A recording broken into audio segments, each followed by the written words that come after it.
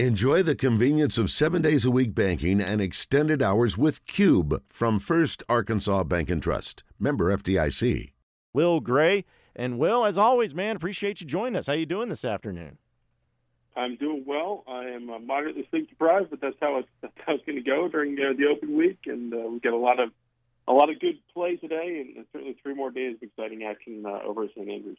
Well, I'm glad that you could join us after being sleep deprived, because I probably would have told us no if you were trying to get sleep. But we appreciate it either way. And go into that, where we know that there's golf events that happen, of course, here in the United States, where it's kind of during times that are a little bit more accessible. But going over and having the Open in St. Andrews, very historic, very traditional.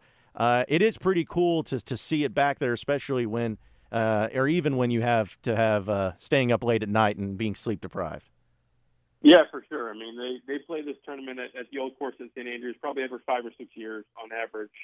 So it doesn't happen that often. The pandemic pushed it to 7 for us this time. It hasn't been there since 2015. But, yeah, it just makes it's already a special tournament, but it adds a little bit of magnitude. There's even more this week because it's the 150th ever playing of the Open. So there's a lot of, pomp and circumstance and some history in the mix. They had the Champions Challenge on Monday where you get all the previous winners back, and they have the Champions Dinner on Tuesday. It's kind of an Open at St. Andrews is probably the closest thing you're going to get to rivaling something of the prestige in the history of the Masters when you're talking about the majors.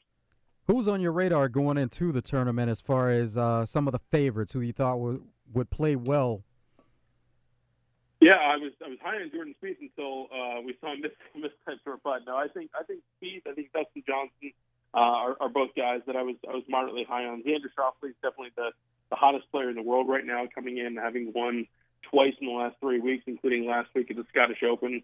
And then, there's a lot of questions about Rory. It's kind of like Charlie Brown of the football at this point with Rory in these majors. It's amazing that it's been 8 years since his last major, but you look at it, and on paper, he was a clear favorite, but he was also one of, if not the favorite for the PGA when he started strong with the 65 and kind of stalled out from there, and he played well at the U.S. Open last month and couldn't quite put it together. He's not missing cuts. He's still finishing inside the top 10, and obviously off to a great start today with a 66. He's sitting alone in second place. But there's going to be a lot of questions about what he's going to be able to do to back this up both tomorrow afternoon and then into the weekend, because he's not shying away from the pressure. He called this, an Open Championship at St. Andrews is the holy grail of golf for him. And this is a player who has already won this tournament once before in 2014. So I'm definitely fascinated to see what he's able to do for a follow-up tomorrow afternoon.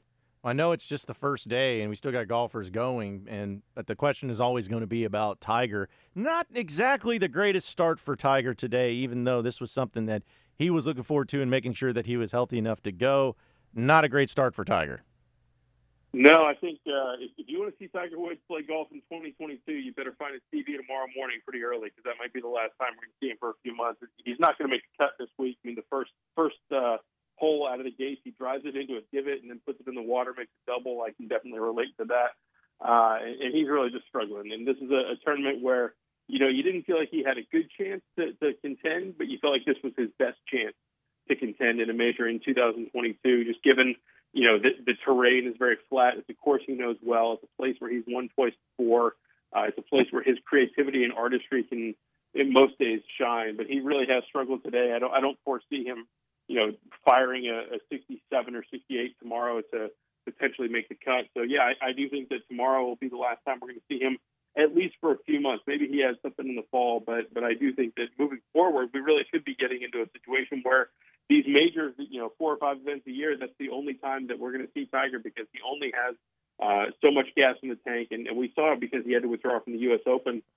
He was already trying to conserve energy and trying to build up for this performance. So I'm sure he's disappointed with how he started and the score that he's putting up today. But, I would be an interested spectator tomorrow for sure, because I don't know the next time he's getting teed up beyond tomorrow.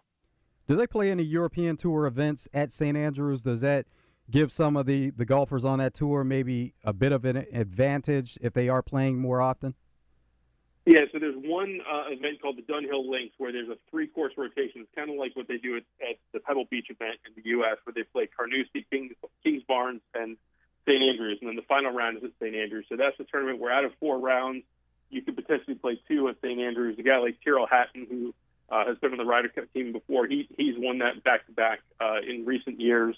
Tommy Fleetwood has also played well there, Danny Willett. So there are some Europeans that maybe have a little bit more of an advantage, but at the same time, you're seeing how this course is kind of transformed today. We're seeing drives go 400 yards and balls are running out, 15, 20 seconds, not let alone yards.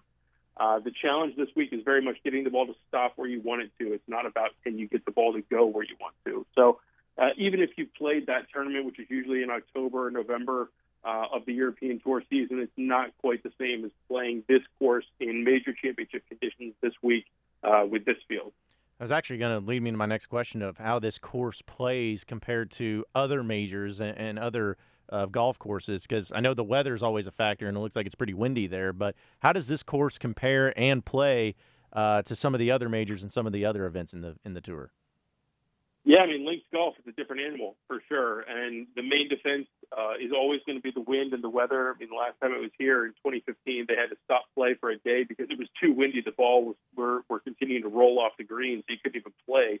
I don't think we're going to get quite that much wind. Today it was calm in the morning. It got a little bit more windy in the afternoon. I think that pattern is expected to repeat tomorrow, and then there might be a little bit of a change over the weekend, but it's not going to get too blustery. So I do think you're going to see a winning score, let's say 15 to 17 under par. You're really going to have to go and get it. But, outside of the wind, the challenge on this course, and we've seen it play out in the first round, is on and around the greens. These greens are huge. They're double greens. They usually two holes share the same green, and it's all these little, hillocks and undulations and swales that, you can have a 140-foot putt, which you're just not used to practicing, and let alone having a 5-footer that then moves a lot. It's very ticklish downhill. So the greens are definitely going to be the slowest of the major championships. They're not rolling as fast as they do at Augusta, or certainly even, the U.S. Open at Brookline. These are going to be pretty slow because of the wind, but at the same time, it's definitely going to challenge your creativity and your artistry, frankly, on and around the green. 75 yards and in, that's where this tournament's going to be won and lost this week. So we know that the course can play differently day to day. What about morning to afternoon? Does it seem to play differently at times? Yeah, certainly. If you look at the board this week or today so far, pretty much everyone outside of Scotty Scheffler that's on the early leaderboard played in the morning. So I do think we're going to see this dynamic kind of even out tomorrow, because when you play in the morning, the course is a little bit fresher, and the wind, there wasn't a lot of wind this morning. So the guys that had the relatively easier conditions today are going to have to play tomorrow afternoon, when the wind probably will pick up and things could be a little bit more difficult, and vice versa. If you have the tough draw today, you're going to play a little bit easier tomorrow. So I think by the time we get to Friday night, things should even out pretty well in terms of the draw. Sometimes you get the Open because everyone goes off the first hole. There's no split tees between 1 and 10, where sometimes you really do get what's called a draw bias, where just depending on whether you get the early late or the late early shift, you could be facing a 1.5 or 2 shot differential before you even tee up. So I think this week it's probably going to even out. And it is something where, as we saw today, I expect that tomorrow it's going to play a little bit more difficult as the day goes on and as the wind kicks up. Speaking of a little golf here with Will Gray on the Jones & Son Diamond and Bridal Fine Jewelry Hotline. Will, something we were having fun with, too, is that I had a discussion about it being called the British Open or just the Open.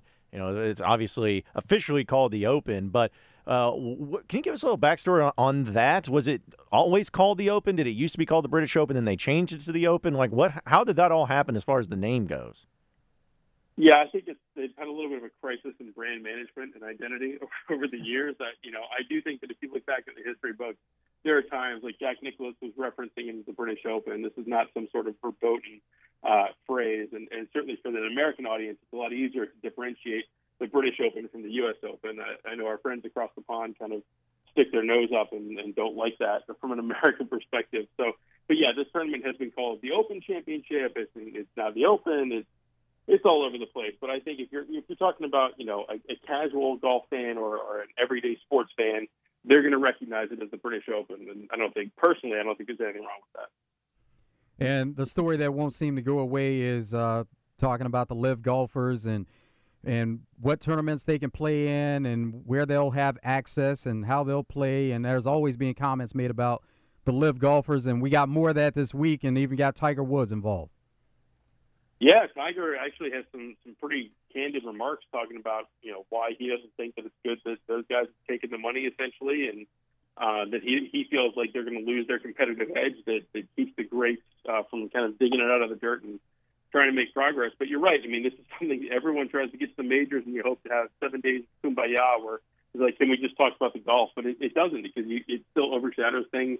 You had the RNA send out a press release saying that they specifically disinvited Greg Norman from the Champions Dinner and the celebration this week, even though he's won this tournament twice. Phil Mickelson skipped the Champions Dinner on Tuesday night. So there are some glaring omissions, and it's something that's only going to continue to become a bigger deal as these live tournaments continue, as they're expected to add another couple big names in the coming weeks before they get to their next event. But the thing is that now after this, there are no real decisions until you get around to the Green Jackets in April at the Masters. That's the next time that people are really going to be focusing on this to figure out, okay, where can they play, where can't they play, where are they going to draw the line. So they've applied to have world ranking points, which I think in inside baseball terms for golf fans, that's going to be a big crux of this, is will these live golf events be allowed to have world ranking points? That's going to really make or break most of their players' ability to get into the majors. But at the same time, you still have a lot of big names, guys like Phil, Koepka, Bryson, DJ, who have won majors recently and are already exempt into the majors for the next 2, 3, 4 years. So some of the biggest signings from the live perspective, they're still going to be around for these majors in 2023 and beyond. But after this week, we're going to have a little bit of a break, I think, and some of the dust might have a chance to settle, because it's not going to be until next April before you really have this come to a head to decide, okay, who's in and who's out. Is it going to just take time? Is that what's going to make this kind of stop being talked about and stop being such a problem? Is just time and getting used to the way that this is going to be?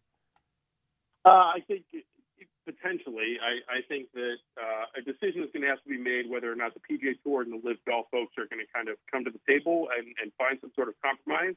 Failing that, if the Tour really wants to take a hardline stance, then this is going to go to the courts. And there's already antitrust lawsuits going on against the PGA Tour, and there are some European players that successfully sued to be able to play the Scottish Open last week. I think that this next 6-month stretch at the end of 22 is really where we're going to see the scene shift from press releases and actual tournaments to the courts, and to decide how much the PGA Tour can really dictate whether or not Live Golf is allowed to exist, for lack of a better term. And then it's going to boil down to the time factor will really play a key role in the world ranking situation. If these live golfers are not able to get world ranking points, their world ranking is just going to start to slide to the point where by the time you get to the Masters next spring, they're not going to qualify anyway. And so that's why it's really key from a live perspective. If they're going to be able to sustain this beyond a 6, 12, 24-month experiment, they need to kind of get their foot in the door with the world ranking process. Well, Will, we appreciate you joining us, man. Great stuff. I know you're going to enjoy this event this weekend, but also try to get some sleep here and there, man. I'll try. We'll find some cat naps. There are ways to do it for sure. But good talking to you guys.